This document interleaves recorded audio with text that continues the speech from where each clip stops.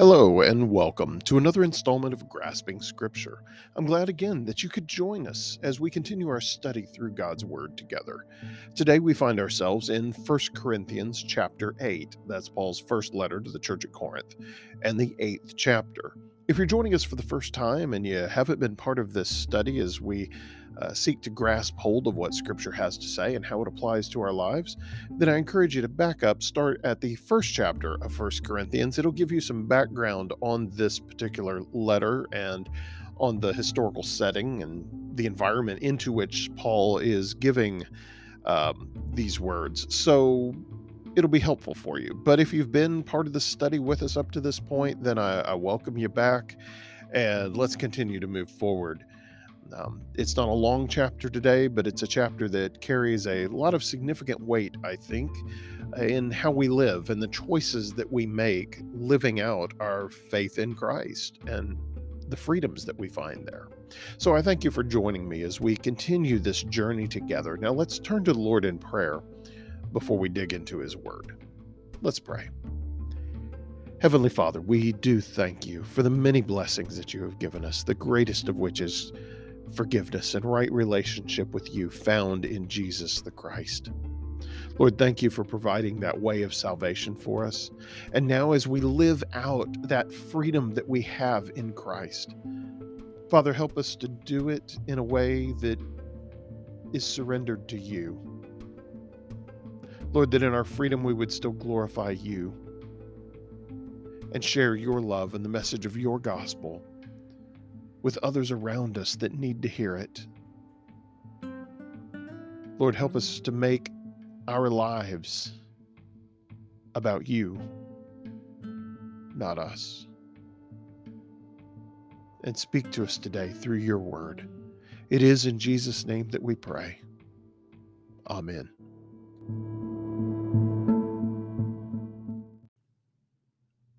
Well, as we pick up in chapter 8 of 1 Corinthians, Paul is again continuing to respond to questions that were sent to him. Now, of course, he started 1 Corinthians with dealing with some other issues that he knew about in the church at Corinth, and now he's gotten down to the core of responding to the letter that they had sent him.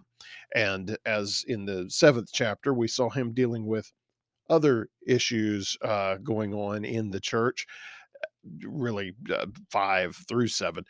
Now, as we get to chapter 8, he's approaching the idea of food sacrificed to idols. Apparently, that was a question that was posed. What about some of our church folks? They're eating food that's been sacrificed to idols. Now, understand, in the first century Greco-Roman world, and Corinth was in Greece, um, the local butcher stalls in the market would have been um, supplied with meat. I mean, they would have sacrificed those cattle or whatever um, in such a way that they did it as an offering to one of their pagan gods, and then put the meat for sale, or the part of the meat that wasn't consumed in the offering, if you will. They would have made that for sale. So it was, unless you did it yourself, you were pretty much stuck eating meat sacrificed to idols. But there was more to it than that. But that's the core of it. And so the question was, okay, if I'm a believer in Christ and I'm following Christ with my life, can I still buy that cut of meat from over there because that meat was sacrificed to an idol? And if I partake in the eating of that meat, then am I partaking in the worship of that idol, that God, if you will, little g? So that was the question that the Corinthian church faced, and they wanted clarity from Paul. And Paul gives them that here in these 13 verses that make up the 8th chapter. Let's look at what it says. He starts out by saying this. Now, regarding your question about food that has been offered to idols, yes, we know. Let me try that again. Yes, his response. Yes, we know that we all have knowledge. Now, that's a quote. We all have knowledge. In fact, the way Paul uses that, that seems to have been a quote that some of the Christians in the church at Corinth used to, well, here again, set themselves above others in the church. We all have knowledge, kind of I have spiritual knowledge, so I don't really need you to tell me anything, sort of an approach. So, now regarding your question about food that has been offered to idols, yes, we know that we all have knowledge about this issue. But while knowledge makes us feel important, it is love that strengthens the church. Now, I find it interesting, although not really surprising, given the rest of what Paul has had to say leading up to this point about knowledge and what the world views as wisdom versus what God views. Right here, he makes it real clear. It doesn't matter about how much you know, it matters about how much you love. But while knowledge makes us feel important, now, feel important doesn't make us important, but it may make us feel important. It is love that strengthens the church. So, and he's going to clarify this in future chapters, but which one of the two should you strive for, knowledge or love? Well, if you're limited to only one, go for love because it strengthens the church. Knowledge has a way of puffing up, making you feel important. It's not what it's about. He keeps going. Anyone who claims to know all the answers doesn't really know very much. Ouch. Wow, that hurts. There's a memory verse for you. What's your favorite verse? Oh, First Corinthians 8, chapter 8, verse 2. Yeah, I don't think so. Anyone who claims to know all the answers doesn't really know very much. Paul's giving that to the church at Corinth as a stern warning because they were enamored with their own knowledge. We've already seen that in some of the other discussions that he's had with them so far. That, oh, we know this one. We've got this all figured out. Folks, nobody has it all figured out. Nobody knows everything there is to know. Now, I'm speaking humanly, of course, God knows, but we don't. So, how do we negotiate those areas where we don't know? Well, we negotiate them in obedience to Christ and acting out of love. You do that, you're going to be all right. It's back to Jesus saying, greatest commandment, love the Lord your God with all your heart, mind, soul, and strength. And the seconds like it, love your neighbor as yourself. On these two, all the law and the prophets hang. In other words, if you can get that right, if you can love God with everything you are and everything you've got, and you can love your neighbor, then the rest of it's going to fall into place. You may not know everything there is to know. You may not know all the answers, so to speak, but you will get it right when you love God with everything you are and everything you have, and you love your neighbor. So let's keep going. We've made it to the third verse. But the person who loves God is the one whom God recognizes. Wow. Anyone who claims to know all the answers doesn't really know very much, but the person who loves God is the one whom God recognizes. See, it's not our knowledge, it's not our intellect, it's not our ability to have all the answers.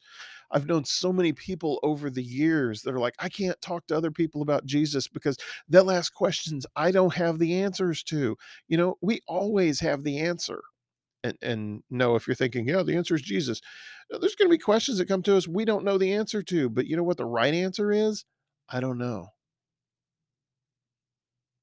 I don't know, but I know Christ and I trust him. Even in the stuff I don't know and don't understand, I trust him. See, it does always go back to Christ. It goes back to our love for God. And it is the person who loves God. That's the one whom God recognizes. It makes all the difference. Our knowledge will not save us. But our love for God, our faith in him, that makes all the difference. Now, continuing on in verse 4, he says, "So what about eating meat that has been offered to idols?" So back to the original question. What about the meat that's been offered to idols? Well, we all know that an idol is not really a god and that there is only one God. Wow, that's pretty significant. Now, realize that part of the purpose of the nation of Israel being called into being, God taking them as his chosen people, was to be a royal priesthood, to be missionaries to the world, in essence, proclaiming to the world that there is only one God. Not that our God is the greatest of gods, it's our God is the only God. None of the rest of them are real because ours is the God of all creation, the God who through Christ spoke all of it into existence, who made us for relationship with Him, who has done everything necessary to redeem us from our sinful state, from our rebellion to Him, and the price of that rebellion. That God, the God Paul talked about in Athens on Mars Hill, yeah, that God is the only real God. Anything else anyone, and I mean anyone, worships other than the God of Scripture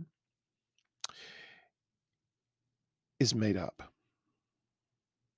Now, they may be sincere in their worship, but they're sincerely deceived. They're not real. There is only one God. And it's not Brother Scott's opinion on it. It's the last few words of verse 4 of chapter 8 of First Corinthians. There is only one God. That's what it says. Again, the whole verse. So, what about eating meat that's been offered to idols? Well, we all know that an idol is not really a god and that there is only one God.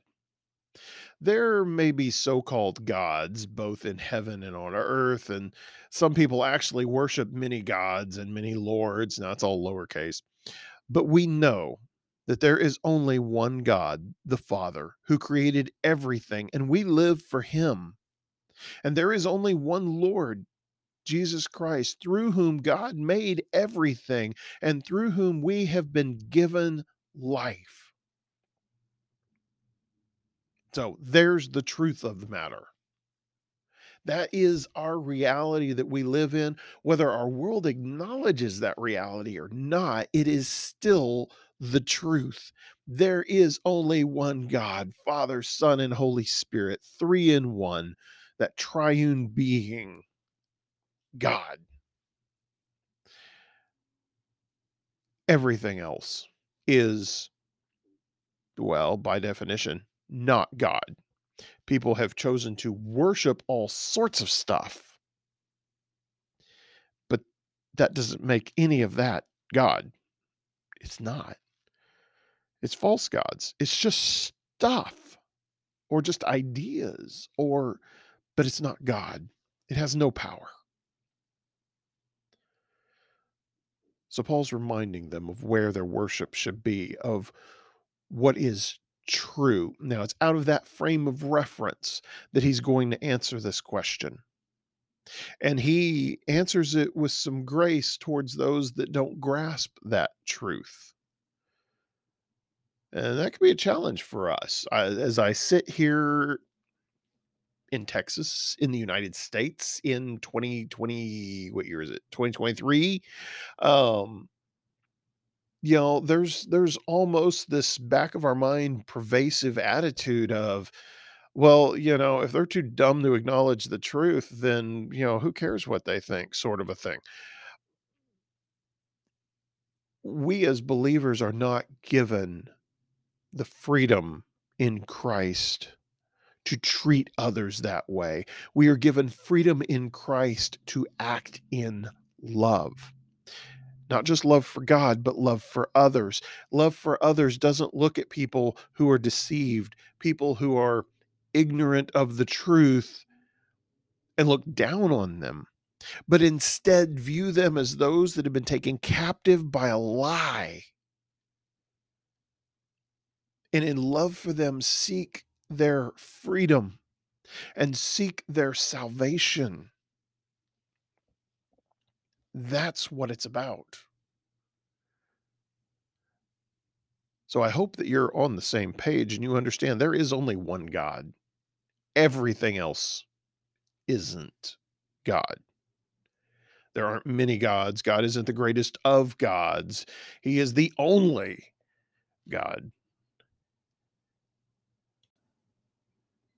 Now in verse 7, he says, however, not all believers know this. You see, at the church there in Corinth, there are so many that have come out of pagan backgrounds and they have acknowledged Christ and they have sought to follow Christ as their Savior and Lord and have sought forgiveness for their sins, but they haven't matured in their faith to the point of understanding that it's not God is the greatest of gods, but instead that He is the only God. And you may say, well, how can they be saved if they don't understand that? Don't they get the basic doctrines of the Christian faith?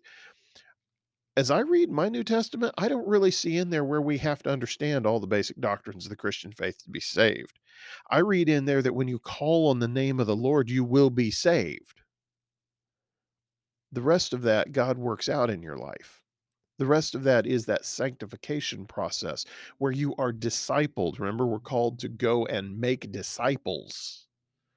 Yeah, there's a growing and a learning process there.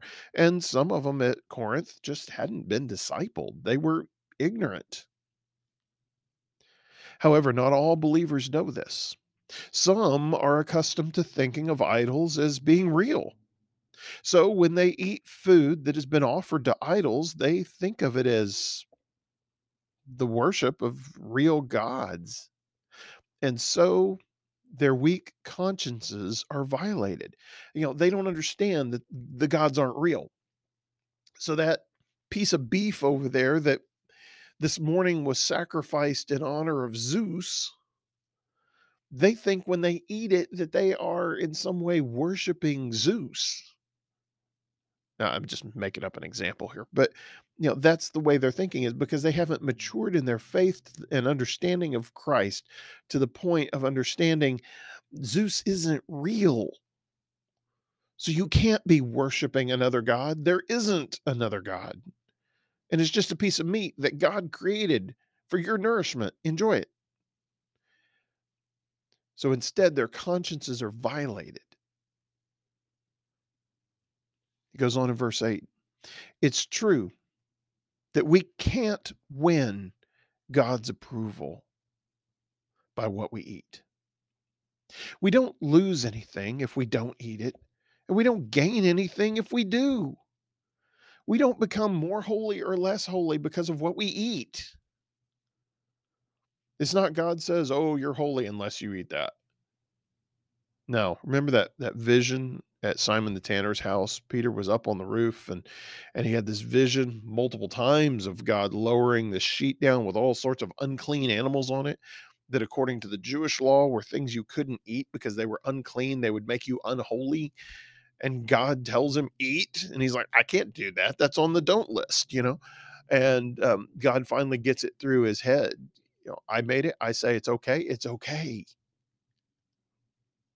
Because it's not what you eat that makes you holy or unholy. It's true that we can't win God's approval by what we eat. We don't lose anything if we don't eat it. We don't gain anything if we do. So that's the deal with food sacrificed to idols. That's the deal with that piece of meat. Okay. Now that's the reality underlying it. Now, Paul's going to give us some application for how we ought to behave in light of that reality. Let's check it out.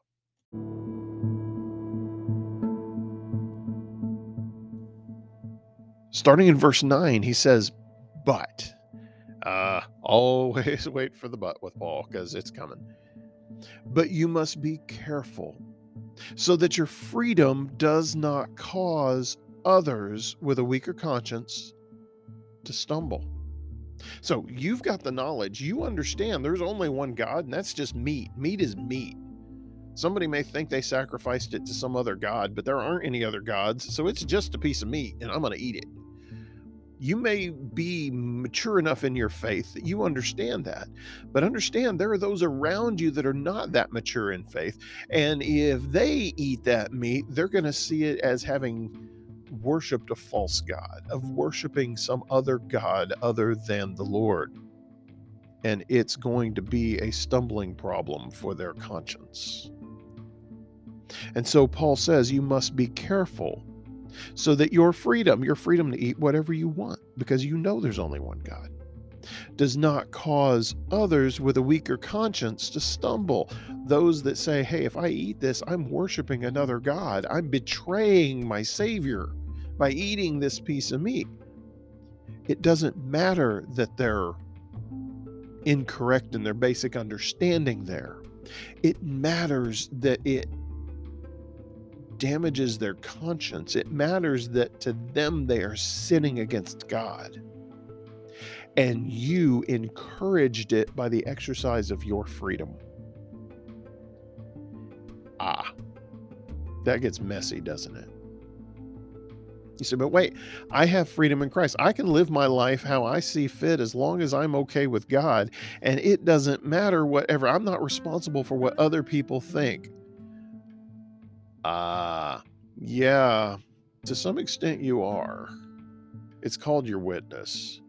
And Paul is reminding the church at Corinth, they can't just live their freedom for Christ without concern, without love for their fellow believers that they may be causing damage to by the exercise of their freedom. Well, that's not fair that I have to limit my life because someone else doesn't get it. It's called love, where we sacrifice of ourselves for the building up of someone else.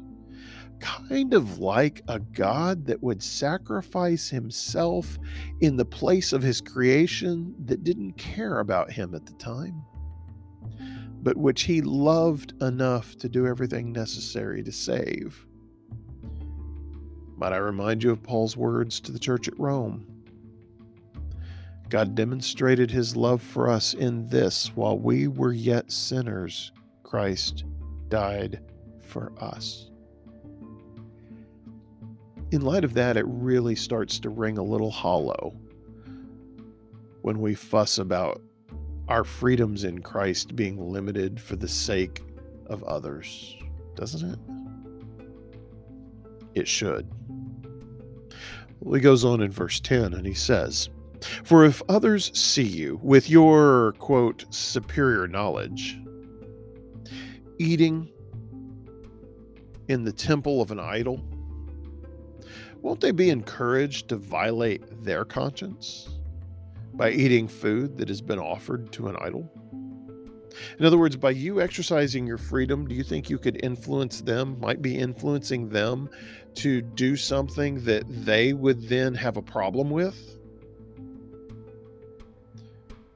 So verse 11, so because of your superior knowledge, a weak believer for whom Christ died will be destroyed. And when you sin against other believers by encouraging them to do something they believe is wrong, you are sinning against Christ. Yeah. See, it's not just about the other believer, it's about our relationship to Christ. And if we claim to be following Christ, but we do it in a way that is destructive to other believers, then we've sinned against Christ. So then verse 13. So, if what I eat causes another believer to sin, I will never eat meat again as long as I live. For I don't want to cause another believer to stumble. You may say, well, is Paul going vegan here, or what's the deal? Paul is saying, look, it's this important. He's saying, if what I'm doing when I eat meat is causing another believer to sin, if I am sinning against Christ because I am damaging the faith of another believer, even though their faith may be immature, even though their faith may not be fully informed, if the way I am behaving and living my freedom in Christ is damaging to them, is causing them to sin, then that just won't be part of my life anymore. I will never eat meat again as long as I live. So it's that important. Why is it that important? Because he says, for I don't want to cause another believer to stumble. The Christian attitude, the attitude of obedience to Christ, is not one of, oh, they just need to get over it. Oh, they just need to become more mature so they don't have a problem with it. The attitude of Christ is, okay,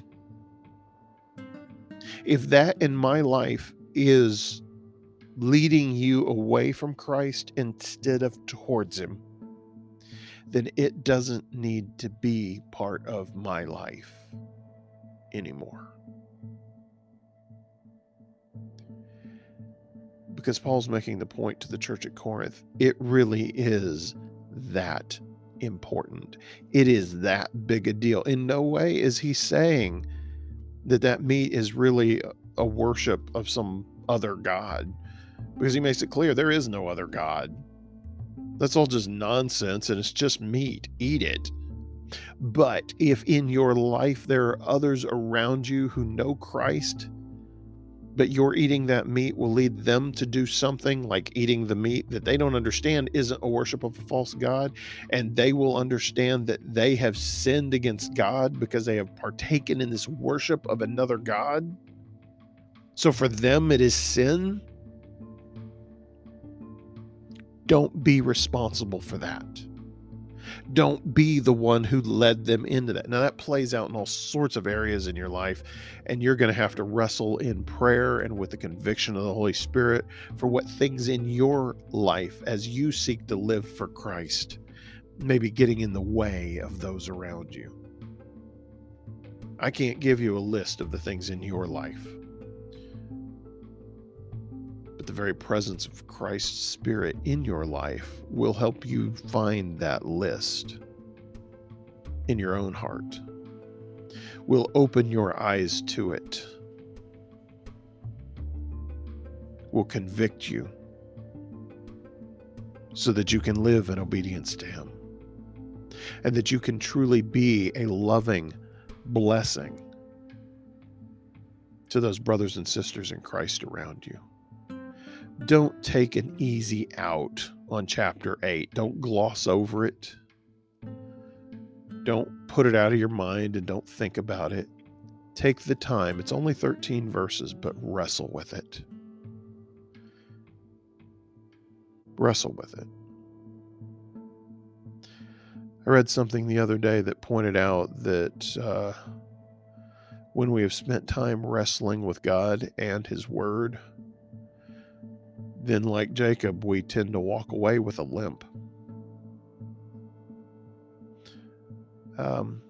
We need more limping believers. I need more limping in my life. And I hope that prayerfully looking at these verses and asking the questions about your own life, looking at the lives of other believers around you, that you walk away with a limp too, for the sake of the kingdom, so that we can live the love of Christ to those around us. Let's pray. Heavenly Father, again, thank you. Thank you for your word, that you speak to us through it. Thank you for creating us and loving us, calling us to relationship with you and to those around us, that we can show your love. to everyone, brother and sister and stranger alike. Lord, continue to speak to our hearts. Convict us by your Spirit. Call us ever forward in obedience to you. It is in Jesus' name that we pray. Amen.